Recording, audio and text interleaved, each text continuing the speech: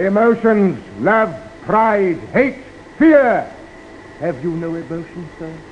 Come to Mondeath and you will have no need of emotions. You will become like us. Like you? We have freedom from disease, protection against heat and cold, true mastery. Do you prefer to die in misery? And coming up in this exciting episode, we're talking about the silver guys, Cybernauts? Cybermen! Cybermen! We're talking about the Cybermen. I remember them. All that and more in this exciting episode of Doctor Who and the Complete Menagerie. Almost stole my line.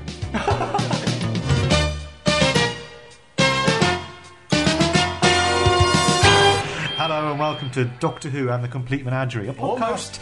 Shut up! A podcast dedicated to all things Doctor Who. My name is Sam. I'm Greg. I'm Charlie. And in this exciting episode, we will be talking about, as you heard, Cybermen. Before we get any further, we're going to see the line, and it's the first line breaking his line virginity. Right, here we go. This is, in my mind, quite an easy one. Okay. We'll see. Is it from Doctor Who? It's from Doctor Who. Oh, I've seen that. Yes. Good. And the line is as follows. Doctor, our races have become tired, and defeat, our seed is thin. We must hand the baton of progress to others. Our seed is thin. That doesn't sound good. We need to go to the fertility clinic for that. Our seed is thin. Knowing Charlie, he's probably done a hoodwinkers here, and he's probably selected a McCoy. It's not McCoy. Oh! We've gone through almost all of the Doctor Who's. Come on. We've not got the right one. No. It's not Patrick Troughton. No. It's a colour episode. Colour episode. Okay, Tom Baker. No. Oh, Davo. It's 80s. Peter Davidson. It's Colin Baker. Right. Last option. Oh, Christ on earth. Round the houses. Yeah. Well done. This is Colin. Colin Baker. Our seed is thin. Season 22. Colin Baker's seed is thin. Baton of progress. It's not a very good line, is it? Timelash. I think it's a great line. No. Oh, can we just leave it for a while? Yeah, let's mull that one. Then I'll Come back to it. let our listeners see if they can come up with it before we get to the end of the episode. So, God. this is our new format. So, it's the same as the old fat format. It's just shorter. The old fat format? What was the old fat format? The old fat format was ever introducing the episode. So our new format is much shorter. So you get more episodes, but they're not as long. So today we're talking about we've got two magazine elements today. That isn't everything. I like it! In this episode, Yes, this very episode that you're listening to This one right today. here. I've been completely derailed. Our listeners are listening to the episode today. Yes. They are. For them. Because time is relative. Oh, shush. So you're already adopting the Tom. I know. What are we talking about? You heard rightly earlier. We are talking about those silver fiends, the Cybermen, and we're going to pop right away, without any ado, into the Timelash and talking about Cybermen concepts. Oh, but it's all arranged. Maynard and I have important things to discuss. Yes, Doctor.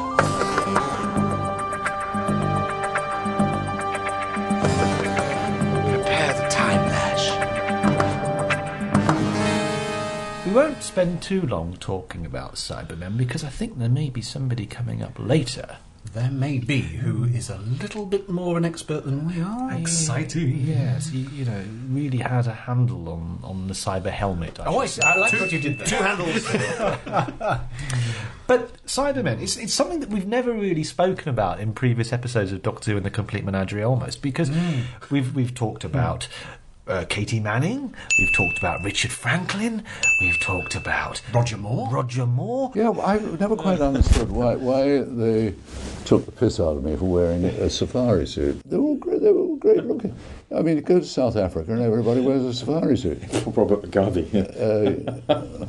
No, he wears a collar and tie, that arsehole. We've talked about many things, but we've not spoken about the Cybermen. Why is that?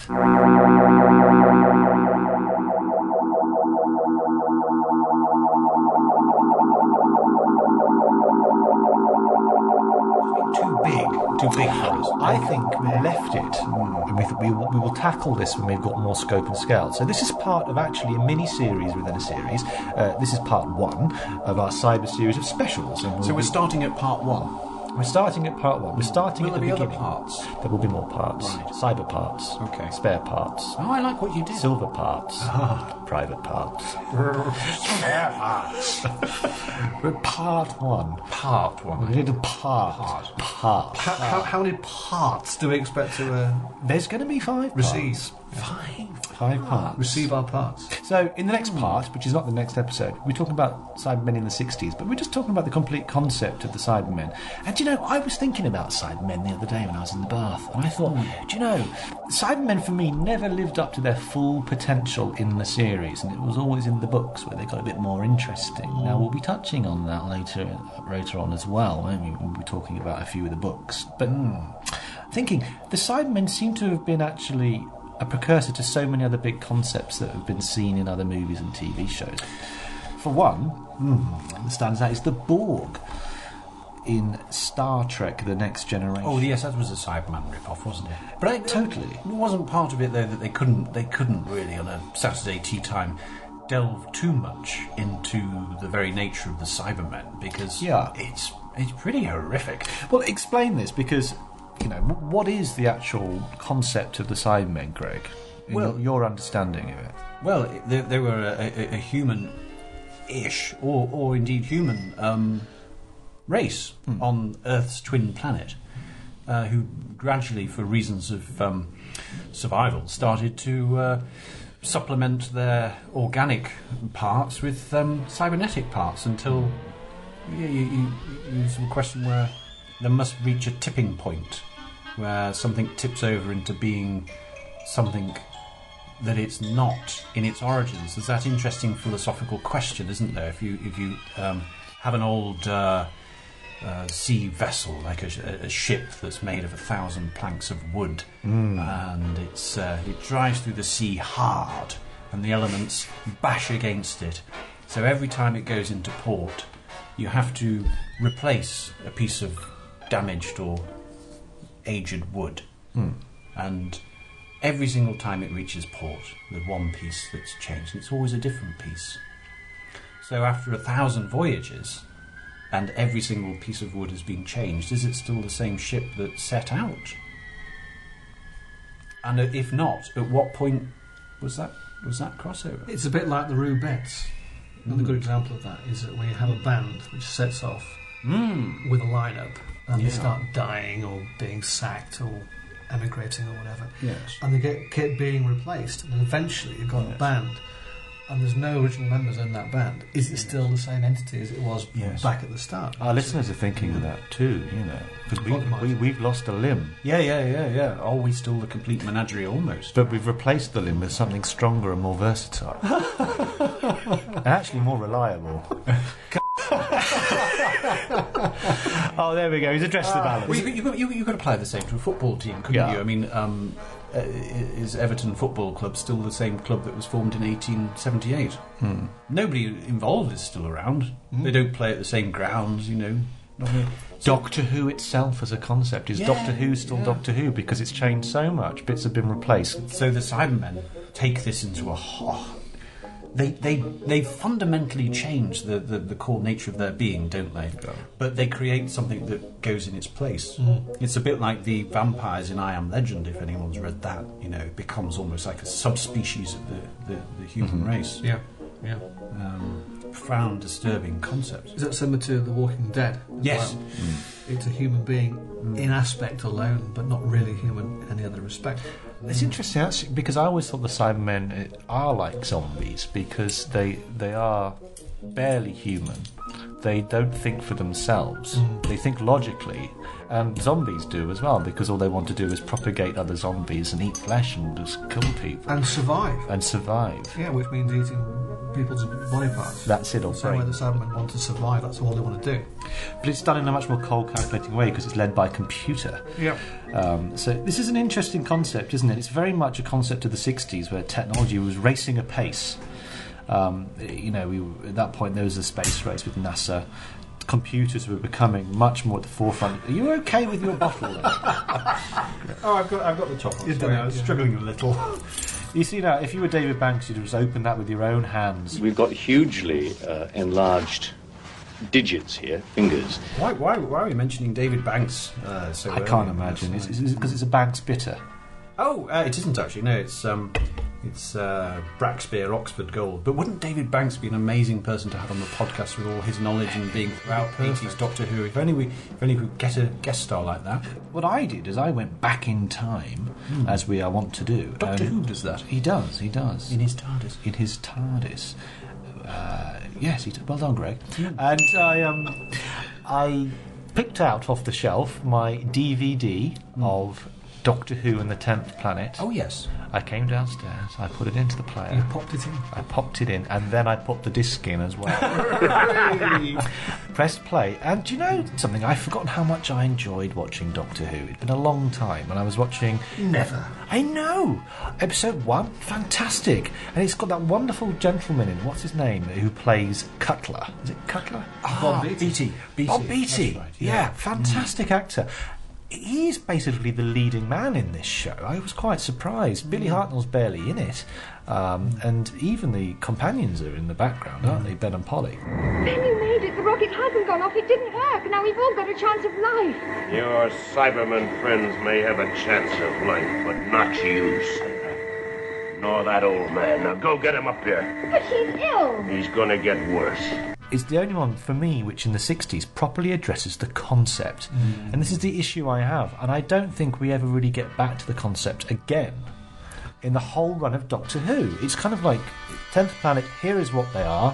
We are called Cybermen. Cybermen? Yes, Cybermen. We were exactly like you once, but our cybernetic scientists realized that our race was getting weak. Weak? How? Our lifespan was getting shorter, so our scientists and doctors devised spare parts for our bodies until we could be almost completely replaced. But that means you're not like us. You're robots. Our brains are just like yours, except that certain weaknesses have been removed. Weaknesses? What weaknesses? You call them emotions, do you not? But that's terrible. You mean you wouldn't care about someone in pain? There would be no need. We do not feel pain. Do you think the concept was delivered in the right way? No. Standing there by the exit going, hello, we are the Cybermen, this is what we do, this is where we come from. For like literally 40 minutes, isn't it? Just standing in the same spot saying, just giving info dump about who the hell they are. Yeah. Yes. And the whole story, I quite like it. I did the same news, I did watch it again, but it is... The characters are in the same chairs throughout most of it. They don't really move very much. It's very static. Around the set. And it's very much sort of, this is who we are, this is why we're here. And then nothing else happens other than they're then killed. Yeah.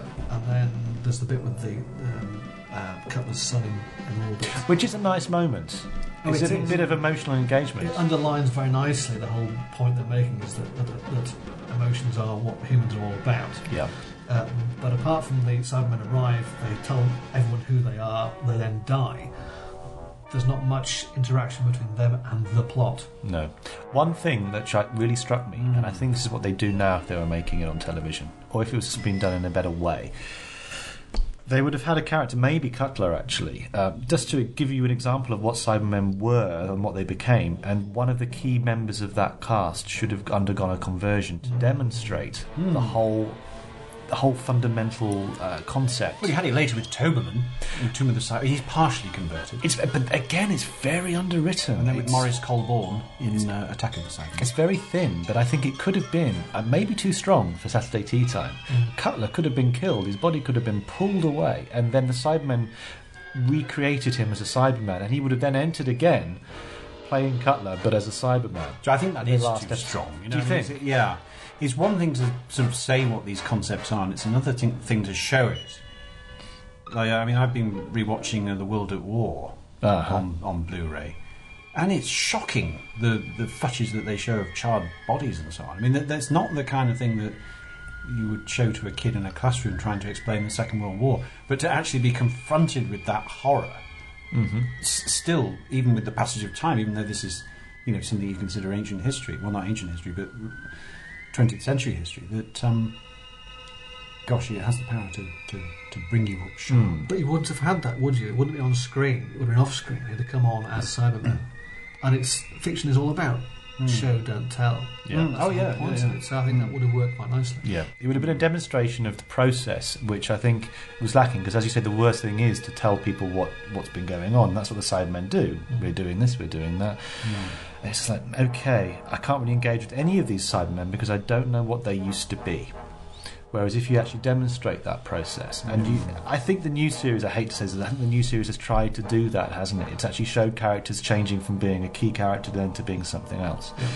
A trick was missed there, and that's what you would have done, I think, if you had the freedom to do it, and maybe it was the tea time element. And I think that's the problem with the Cybermen in general, is that the concept is so horrific. You can't present it wholesale in the tea time environment. It's just too strong. The Daleks are just bubbly little mutants. There's nothing too close to truth with it. The Cybermen really are a concept which are just round the corner. It's where medicine and assistive aids have gone a step too far. Yeah. I mean, I think the ideologies behind both the Cybermen and the Daleks is strong and comes out, and particularly in Genesis of the Daleks. Yes. Obviously. Yeah.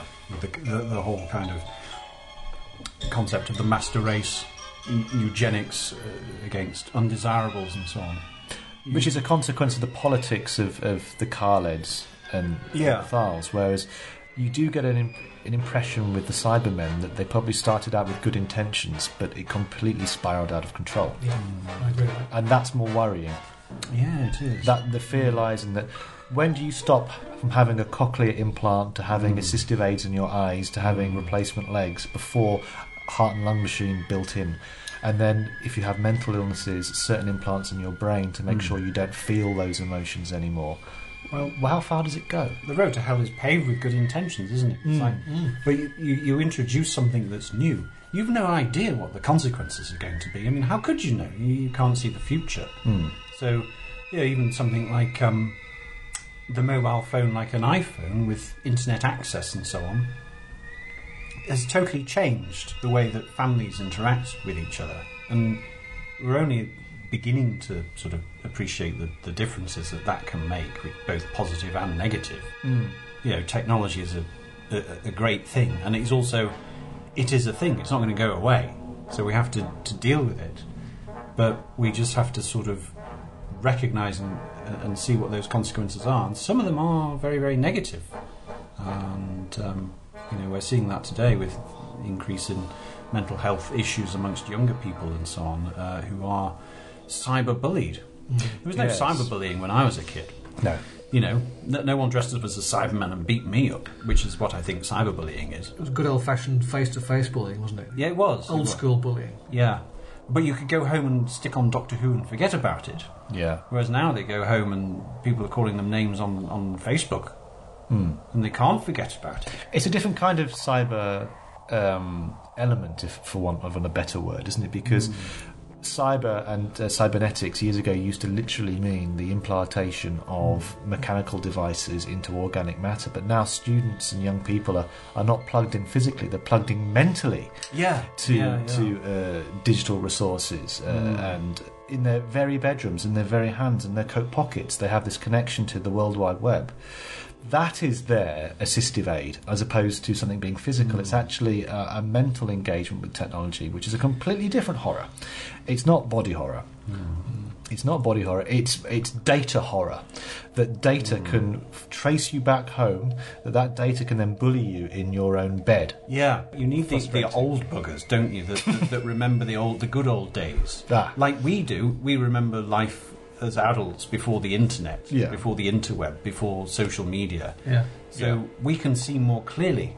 Whereas a kid now, who's 15, doesn't have that same perception because they've never known anything different. So they might know something is not right within themselves, but they don't have that wider view of of why these things are problematic. Well, if you're born into a technology, it's just normal.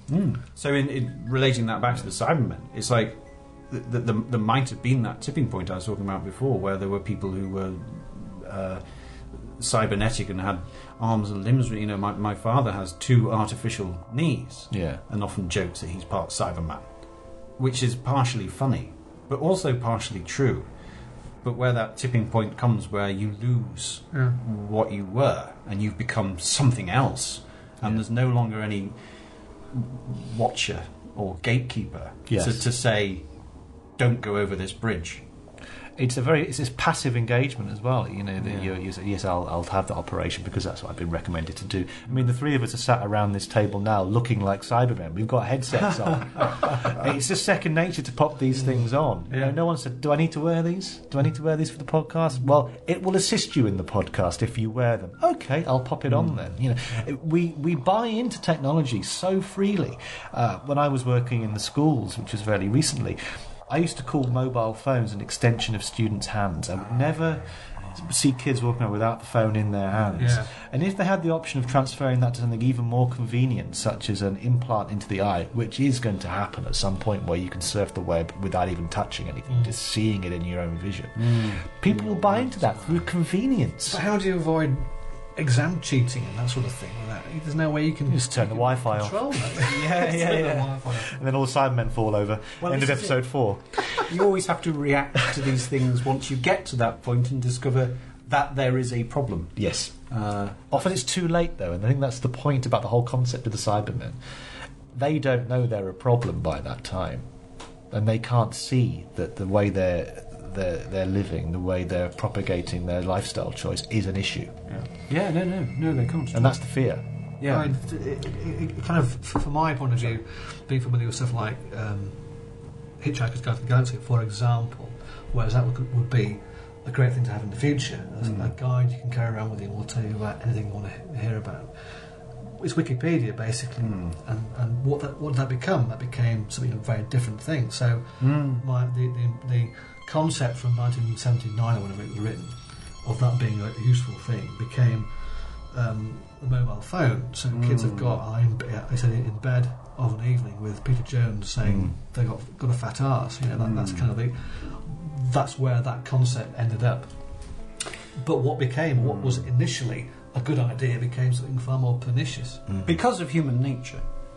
And there's also that thing where we all fear death quite understandably, because we're all mortal and we all know we will die.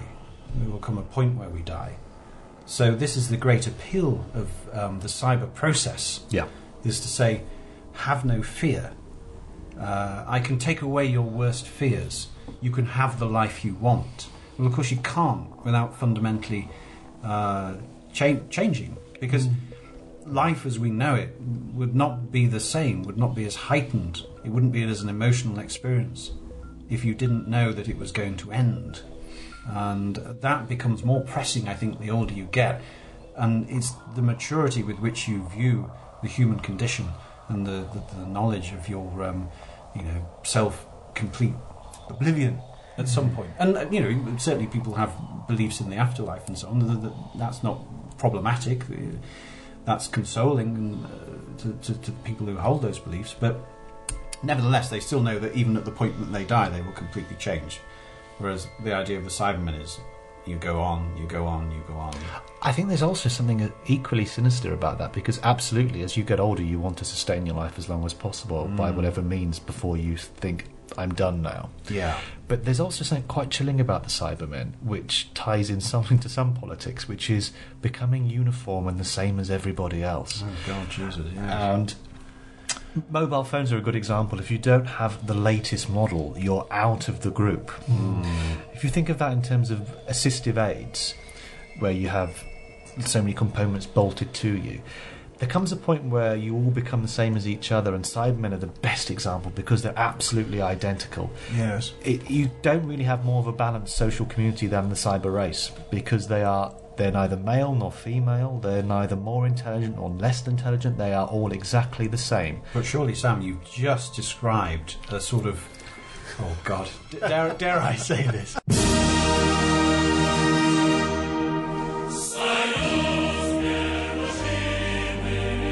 a kind of sort of leftist socialist utopia. Yeah. Where everybody agrees with everybody else and thinks the same thing. All these other things, there are no differences. There's total agreement about things. And that is chilling, because you lose identity as soon as that happens. And that's the worst thing about the Cybermen, is they don't have any identity whatsoever. If you're happy to give up all of your quirks because you find them embarrassing or other people don't like them just to conform, that's the Cybermen ideology. It's not about life, it's about conformity. Yes. It's having the same boots. Yeah. Yeah. Which they literally do. Evelyn Waugh's Brideshead Revisited, where Lord Marchmain is on his deathbed. And Charles Ryder says to the Doctor, as in the physician, not Doctor Who, he has a great will to live, doesn't he? And the Doctor replies to him, would you say that? I'd say it's more a terrible fear of dying. So, are the Daleks a wonderful analogy of Nazis? And are the Cybermen a wonderful analogy of communism gone wrong? Communism gone right, I would say. Ceausescu loves the Cybermen, isn't he? Yeah. But they have become this like endless marching kind of. People compare the Cybermen to Nazis. I think that's wrong. I think they're closer to North Korea. If you actually, communists, who are radical communists. Yeah. They're two extremes of two completely different ideologies which have come full circle. Two totally chilling. Equally chilling ideologies that we lived through in the 20th century. Yeah. And some people can't let them go. You must be like me. You must think to be accepted. Yes. To have the right view. My view is the right way. My way is the right way. So you must join me and become part of the commune. And we're doing you a favour. Yes. Look, they say this to Lytton in Attack of the Cybermen, don't they? And he says, "No, I will serve you as I am." Oh, but we could do so much more. We could make you like us. How could you not want to buy into this? Yeah. You must come and live with us. You will become like us.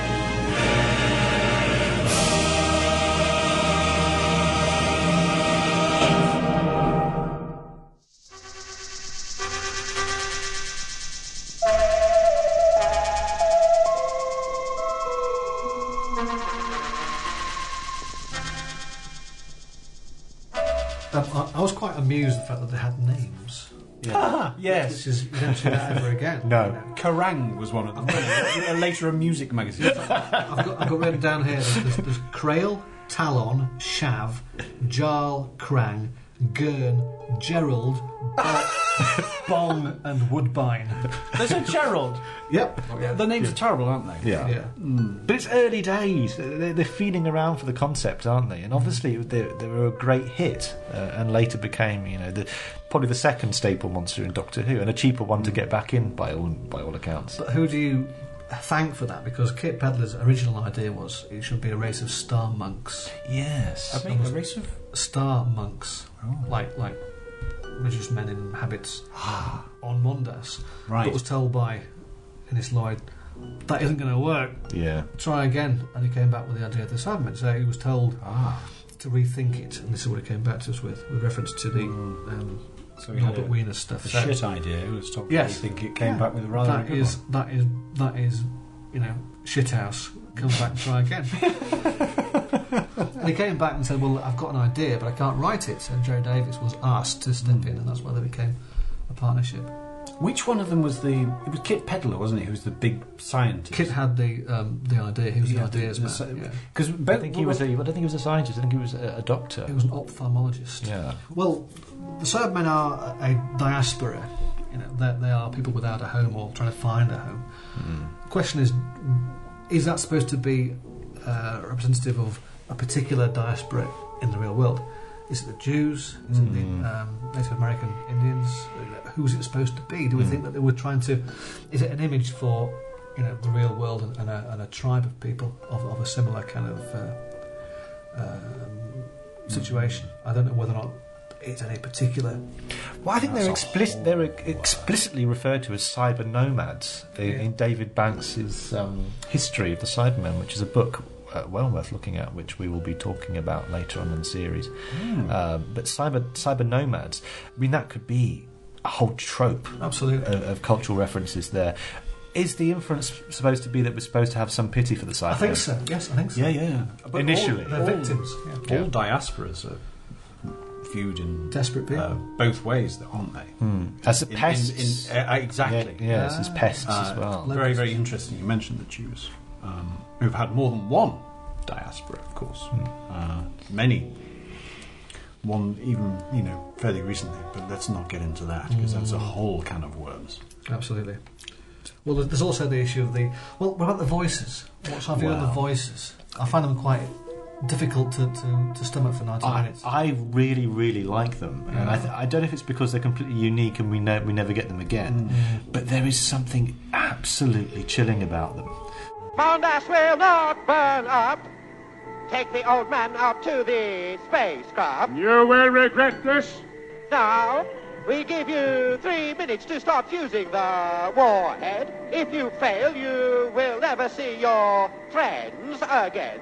It's completely alien in terms of their rhythm and the nuances of language. The pauses are all over the place. A bit silly, though, aren't they? Well, to the point where the actors are a bit confused where they're supposed to be coming in on their lines, particularly Bill Hartnell, who ends up talking through half the lines of the Cybermen when they're going, "We will," and then he starts firing off, "I've not finished my line yet." But it's wonderful. I think it's so original. I can see why they didn't carry it forward after that, because you can't imagine the 10th Planet Cybermen in any other Cyberman story, frankly, because they just wouldn't work. But in that story and in that intense environment, in that very small space, they are so different to all the dullness that's going around them. Boring men with beards looking into monitors. They are quite exciting, and I think it does work on an audio level. It gives it some vibrancy. Yeah. It has that the human hand, and also the regret of Michael Cray's killing Cyberman, things like that. They're not treated as purely mechanical. No, they are treated as living sentient beings. That's done very well, I think. Michael Cray's, who is himself a soldier of sorts. Yeah, sure. Being upset having to kill somebody, which I think is perhaps is his first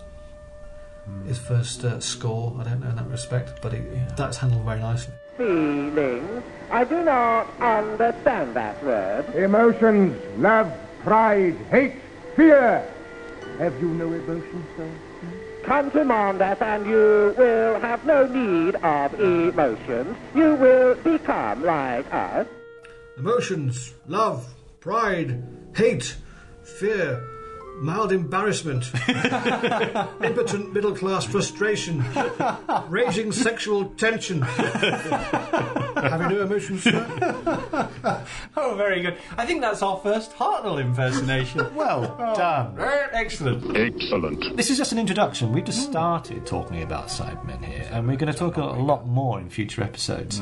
So we're going to leave that there for now. To drill down into, isn't it? Not there to is unpack. We're being hunted. From the bushes straight ahead. Thank you, Bob. We're going to segue now into our next segment of this episode, which is the Mind Probe. Well, I think we've already hinted in this episode who we've managed to get involved, which is an actor who starred in Doctor Who on television 4 times in the 1980s. He appeared on screen with Peter Davison twice, with Colin Baker and with Sylvester McCoy. He has worked on stage with other Doctors. He's written Doctor Who books. He's even written in depth about the whole mythology of the Cybermen, what the Cyber race is, and where they come from. And he was in a stage production with John Pertwee and later Colin Baker called the Ultimate Adventure, in which he played a foe in that. And I think I know who it is. Go on, man. Are there enough clues? Yeah, tell us. Who's our guest? I think it's the one and the only David Banks. Destroy them. Destroy them at once.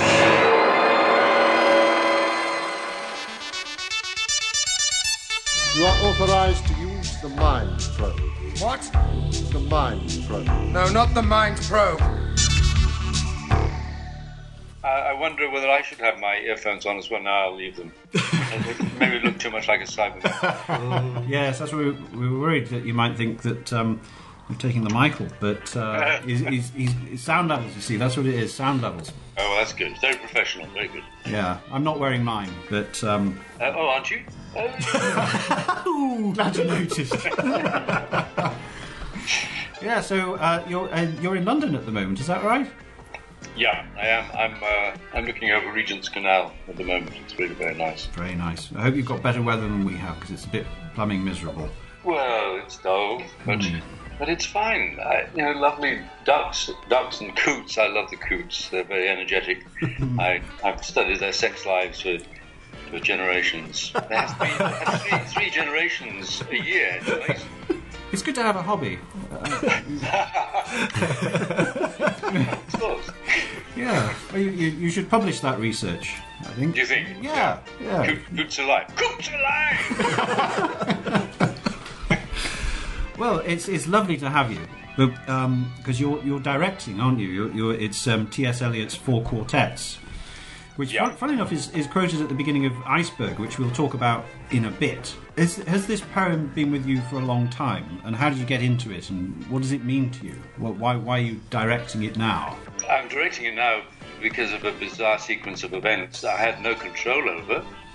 It's just one of those coincidences that you find come up in life. I've known the poem since 1971. Right. When I heard it being read by Alec Guinness on the radio. I actually had the good fortune to record it.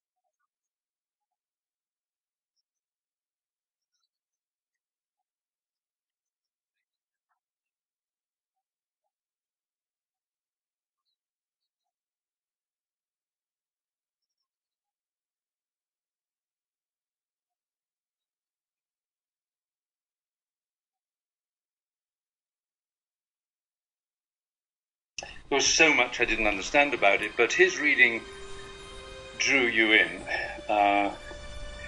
and there were just phrases that kept coming back to me. I mean, obviously, it's a very well-known phrase, but there's the still centre of the turning world, for example, which, captures the imagination, I suppose. But another one, which for a long time, and I still haven't got to the bottom of it really, is humility is endless. Humility is endless. It's those kind of things that it's very difficult to talk about a poem of this length, but also of this density. It lasts 60 minutes in performance, and it's a personal journey. And I suppose, for me and for other people who have read the poem and been fascinated by it and kept on reading it, it's been personal journeys for them as well. And all this time later, in between, 20 years ago or so, I thought, well, this would be great to do as a performance. It's very, very rarely done. And so I started learning it myself, and I learned it when I was on tour.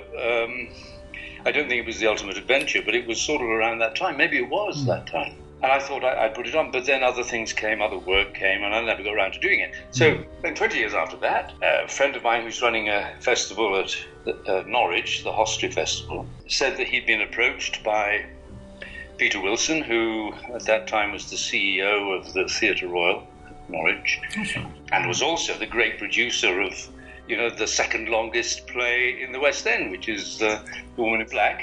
And his production is also on from time to time An Inspector Calls, very special production of that. He's a producer, and he was somebody that I actually met very briefly right at the beginning of my career.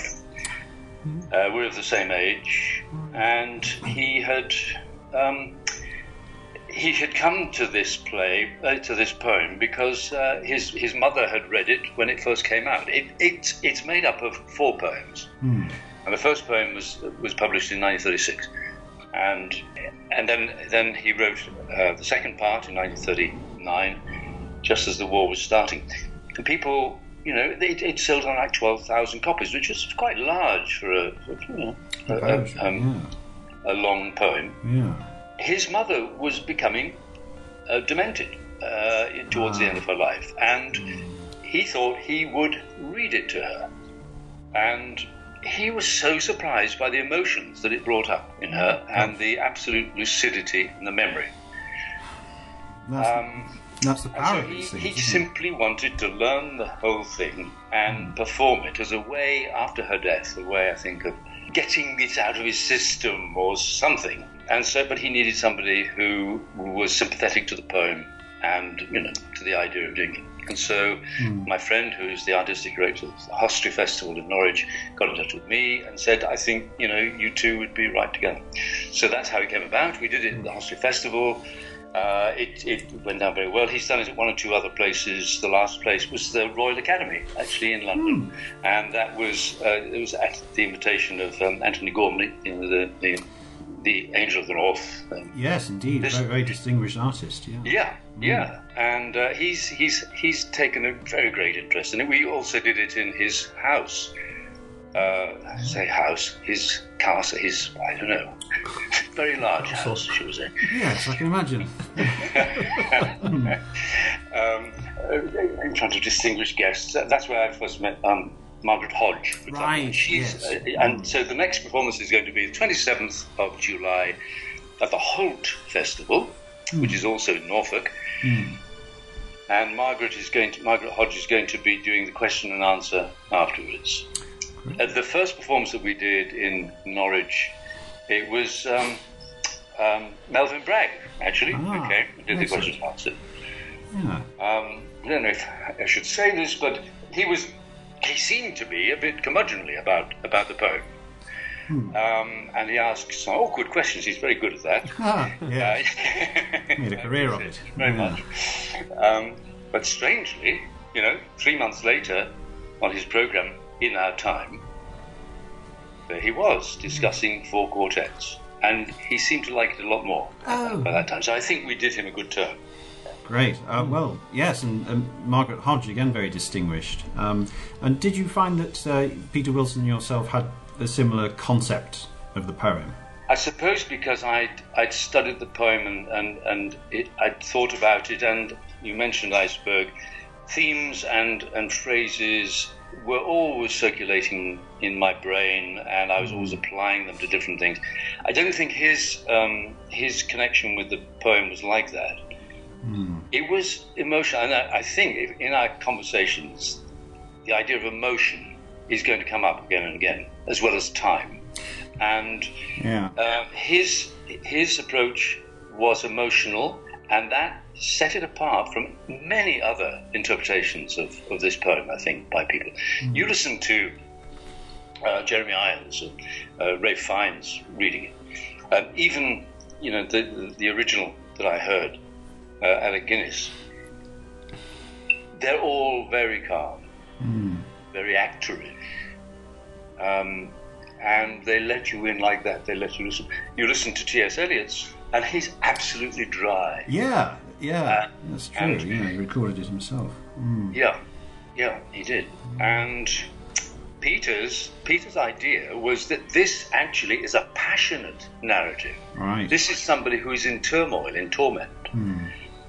And this gets to the heart of the poem. And I thought this was a wonderful way of approaching it. That this is a man, he comes on stage and he's trying to work out the things he's done, the wrong things he's done, the things that he's guilty about, plagued about. How do you get at that? Time present and time future are both contained in time past. And time past is present in time future. So if all time is eternally present, so he's bringing all of these ideas that we have about time, if all of time that we understand is actually only accessible in the present, then all time is unredeemable. We can't do anything about the things that we have done and wished we'd done differently. Yeah. And that's the torment. And that's what you've got to get at. It's so beautifully put, but it's something we all wrestle with. Yes. And even understanding time, which is the simplest of concepts, but almost impossible to get your head around. I think it's only when major things change, like death of somebody you love, for example, that the time really presses quite hard on you, and you start to understand that every single moment is unique, is travelling in one direction. And like I say, it's very simple stuff, but hard to wrap your head around it when you're when you live through time somehow. Does it? I think you're absolutely right. It's a kind of a common perception. Augustine, St. Augustine, people keep going back to him, and even the modern philosophers and physicists, Carlos Rovelli, do you know Carlo Rovelli? He's just written a book called The Order of Time. I haven't read it yet, but I've heard him talk about it, and he's saying that that Augustine, kind of got it. We're going back to that understanding because it's quite clear that the time that physicists talk about and have marvelous equations that work, that's not the time that we'll experience. And Augustine said something like, if no one asks me, I know what time is. But as soon as I've got to explain it, I haven't got the faintest idea. He said that in Latin, so it would sound better. But, he starts to ask what now is, basically. Yeah. And what duration does it have? Can we measure it? And so on. And he argues in a philosophical way that and it turns out that now has no time at all. There's no duration to time. And so then he says, well, so time comes from what is not yet real, because it's in the future, it hasn't yet.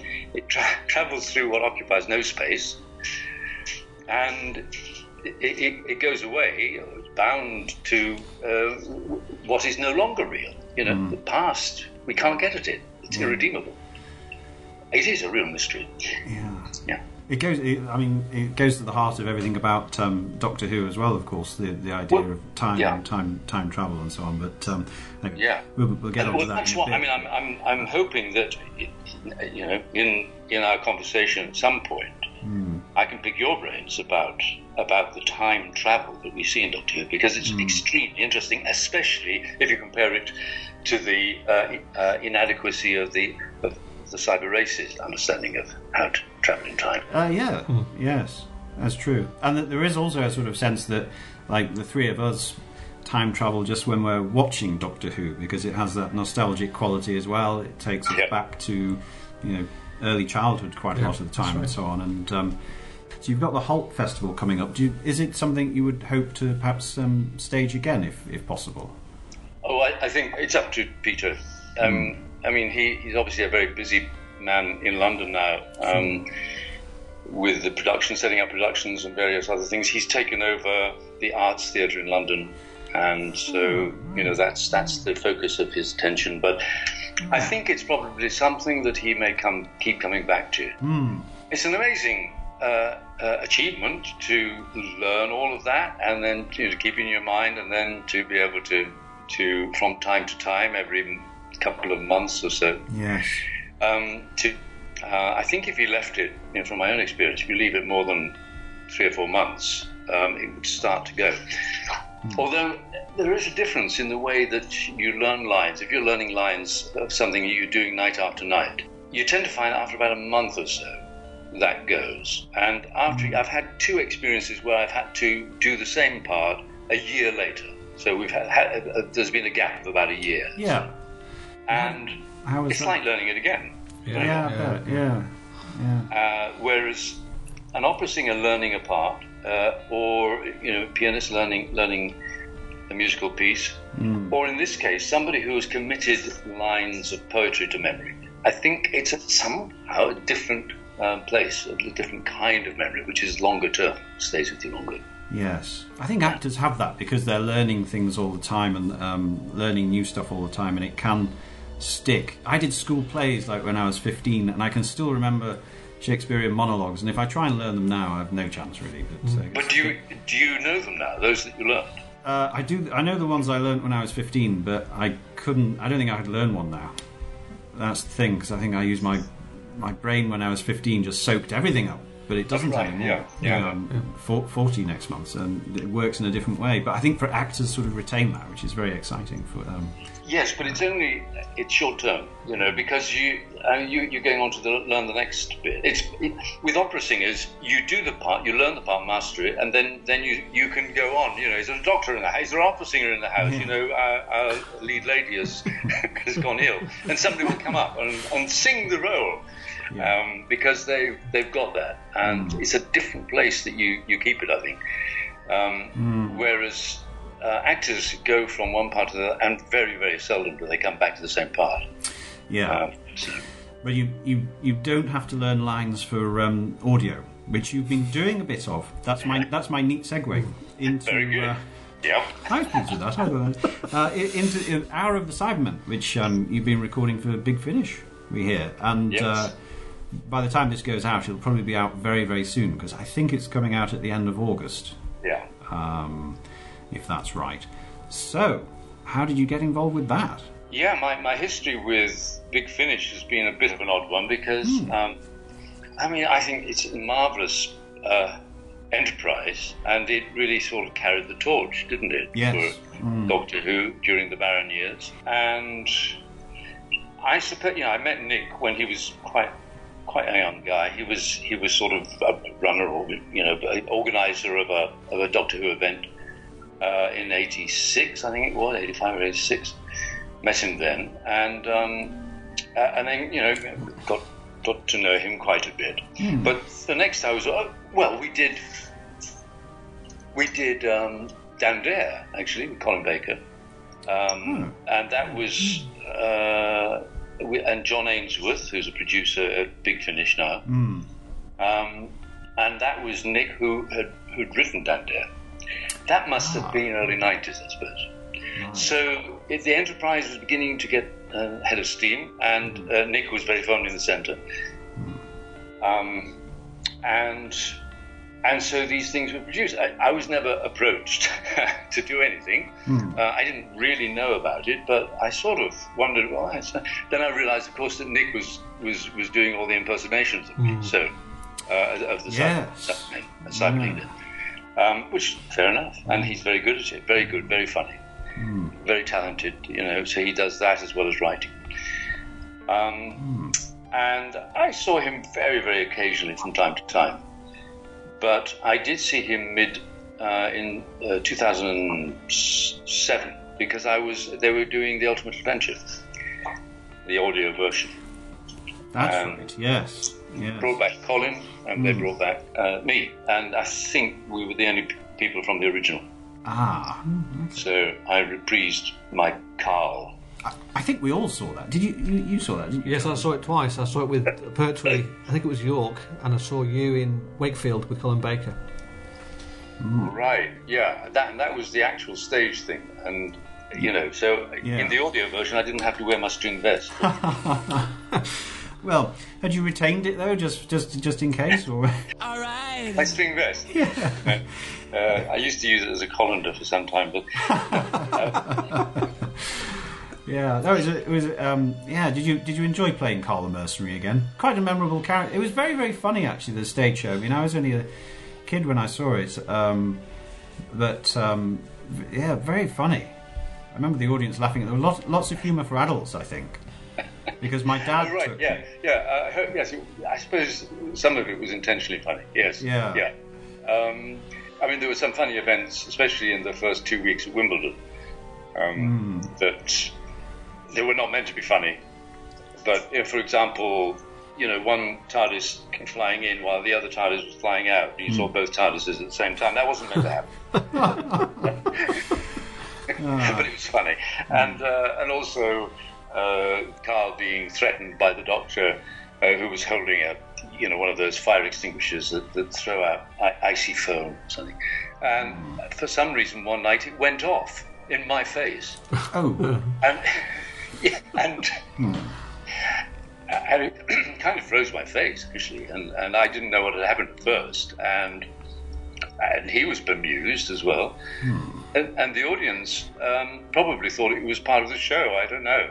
But I managed, he and I managed to improvise something that made a point of the accident. Yeah, you can't do another take, can you, when it's a live performance? You can't, no. But shall we do that one again? Yeah. David, can I ask, how was it playing the Doctor, as you did on one occasion? Was that quite a daunting task for you? Yeah, actually, it was 2 occasions. Oh, 2 occasions? Yes, simply because John was exhausted. He was doing this matinee at the Alexander Theatre in Birmingham, in front of packed house, and he just didn't come out with any lines. And that was the afternoon, so I took over that, and then I did the thing again in the evening. And I was hoping that the next week, though, at Bristol, I was raring to go. I got my own Doctor costume. I was understudying it in my contract. We had rehearsals for it. We had, it was my own Greenpeace based Doctor. Yeah.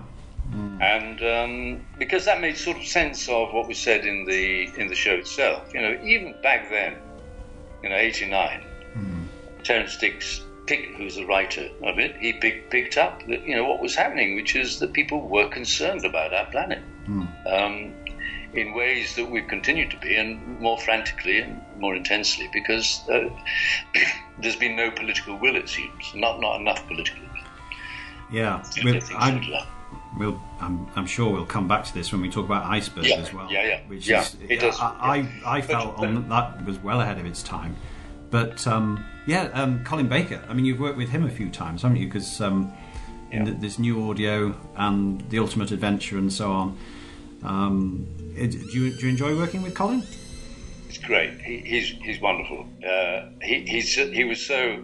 I mean, we kind of welcomed him onto the set in a way, because I think Attack was quite an early show. Attack of the Cybermen. Yes, it was only his second one, I think. Yes, certainly the second one that was broadcast. There was this sense in which he was getting to know the ropes, getting to know people. But when you're the Doctor, you're sort of there, the head of the team, and I think David Tennant had made mention of the fact that that's what you go all out to do, to be welcoming to all these new people who come on each adventure. And Colin was very much like that. Oh, that's good. And he's remained like that. He's got an incredible sense of justice. I know he's had a kind of legal training background, but and that's it's very comforting. And especially in the Ultimate Adventure, I learned that whatever theatre he does, he always elects to be the equity rep. And the equity rep, which means that you represent the union if there's any dispute with the producers. Right. And his argument was that, usually when I do a show, I'm the person who they need the most. I've got the most clout. I'm the strongest in that sense. Yeah. And therefore, I can make points. If I think they're worth making and they need to be made, I'll make them. And it just gives you a clue as to the kind of person he is. And it's true, yes. So it was Attack, and then I only did one with him, didn't I? Attack. Yeah, that's right. But you are also teamed up in this again with Mark Hardy, who plays your lieutenant. And I was wondering if you had you slipped straight back into the rapport that you'd had in the show. I think so. It's interesting because we've never been out of touch, Mark and I, since 1981, which is when we met. Right. To do Earthshot. Full power! We proceed towards the destruction of Earth. Right, all wrong. Here we go. Our signal has broken through. Excellent. The fault? No, leader. The bomb has been deactivated. That can't be. Cyber technology is too advanced for Earthlings. So, but we've never gone over lines again. You know, we've never played Cyber Leader and Cyber Lieutenant. So that was unusual. Yeah, and the strange thing is, you know, they're talking about trying to pick up lines or the same performance or whatever, you know, sometime after. Well, we're not talking about 6 months or a year. We're talking about, you know, 37 years. 37 years. I mean, you come to these points in life and you think, well, where did that go? You know, what happened in the meantime? And so that was an interesting aspect. But I think, you know, of course, the voice that is put on helps. And in the studio, I actually heard in the cans, because I was kitted up like you two are. I had cans on, and I heard when I spoke like this, I heard the Cyber Leader. You know, when I played it first in 1981, I was starting from scratch. I hadn't seen and wasn't able to see Revenge of the Cybermen. I'd had memories of the first Cybermen, of which I still think extremely scary. That was 1966.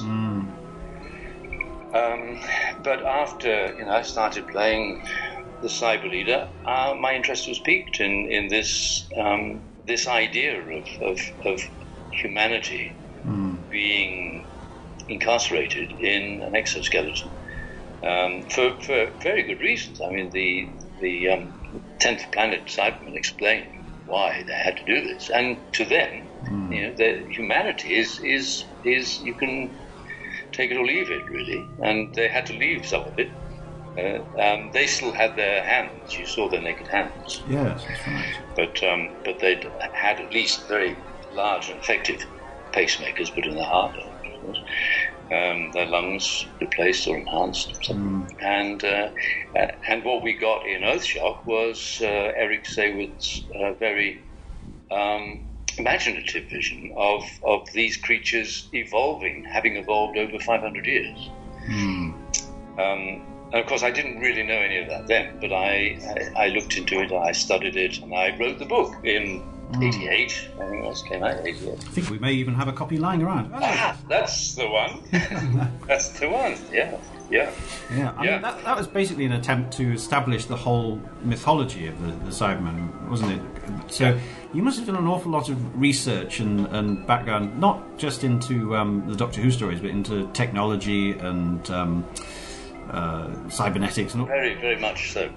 And it proceeded, strangely, kind of coincidence, I suppose, but I was very interested in computing technology, what computers may be capable of, and the very early, but it's I had read a seminal book by Douglas H. Hofstadter called Gödel, Escher, Bach, The Eternal Golden Triangle. And that was because he was a thinker about artificial intelligence. And so 2 years later, strange, 2 years later, there I was playing somebody who was aided anyway by artificial intelligence, by an exoskeleton, not just physical, but a computer-aided consciousness.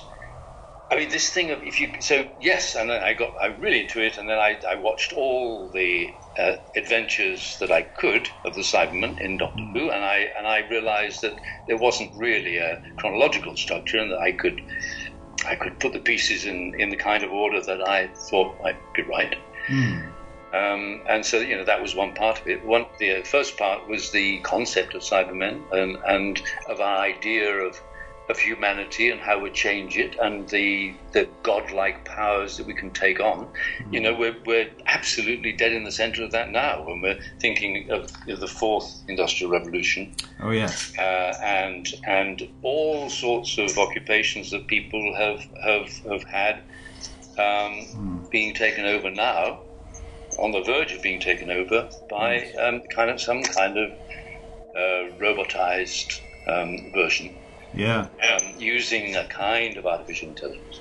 And oddly, I suppose a corollary of that is that, well, Sam and I both work in education. I was at a conference recently, and they said they estimate something like 30% of children who are in school now will end up doing jobs that haven't been invented yet.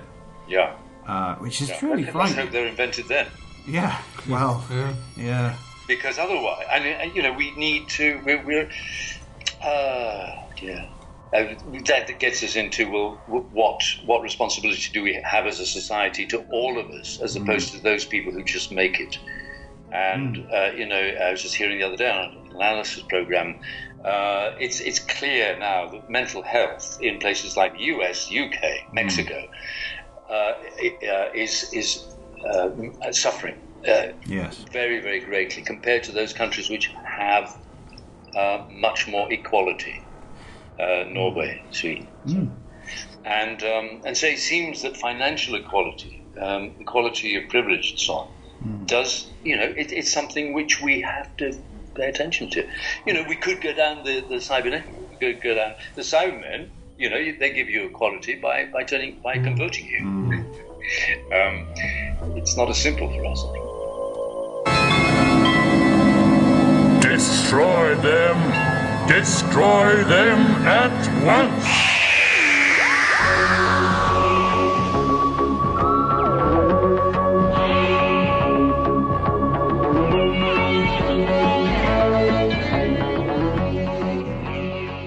Well, that was absolutely fantastic. Thank you, Greg, for arranging that interview with David, which we'll be picking up in a future episode. I think we'll be hearing more.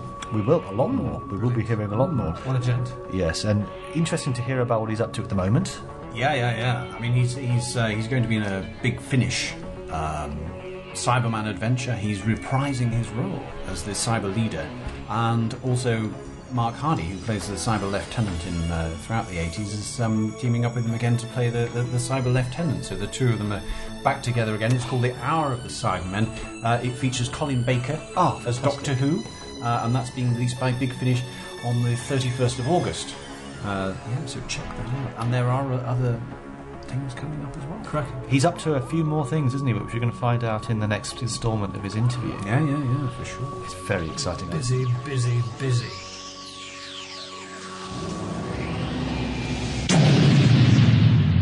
Before we wrap up this episode, I think we have a line to pick up, don't we? Oh, God, yeah, we do now. We do. Any ideas? Let's have it again. Inspiration. Okay. Doctor, our races have become tired and effete. Our seed is thin. We must hand the baton of progress to others. So it's definitely Peter Davison. No, it's Colin Baker. Oh, it's Colin Baker. Oh, come on. Yes, it's Col. It's Colin.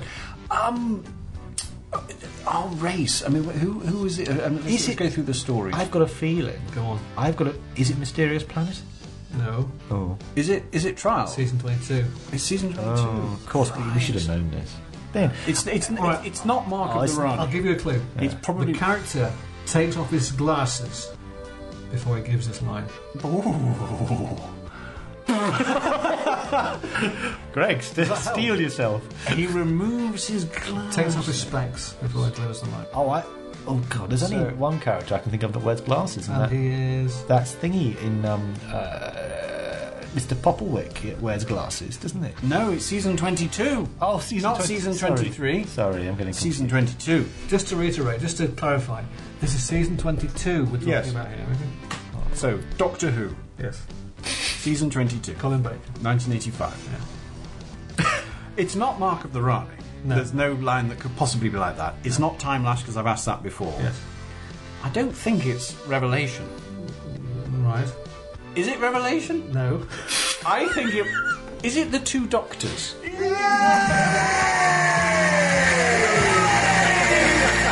That's starring. Oh, I should know that. He's a relative. He is. Lawrence Payne. Lawrence Payne.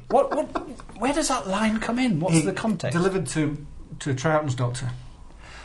Talking about Carts and Rhymer, Time Lords and the space station stuff. Gosh, our seed is thin. I've never noticed that before. No, I've never. We've got weak semen, Doctor. Well, thank you for that one, buddy. You're welcome. Thank you for that easy one. Yeah. So, that's all for now. We'll be seeing you in the next exciting episode of Doctor Who. Meanwhile, the erstwhile tones of Kef McCulloch are creeping in the background. Oh, yes, I can hear them. I can hear them now in my mind's eye. Yes. For a whole week. Drowning. Actually, it's 2 weeks, so we'll see you in a fortnight's time. So that's all from us. The new triumvirate, which is Doctor Who. And the complete Menagerie.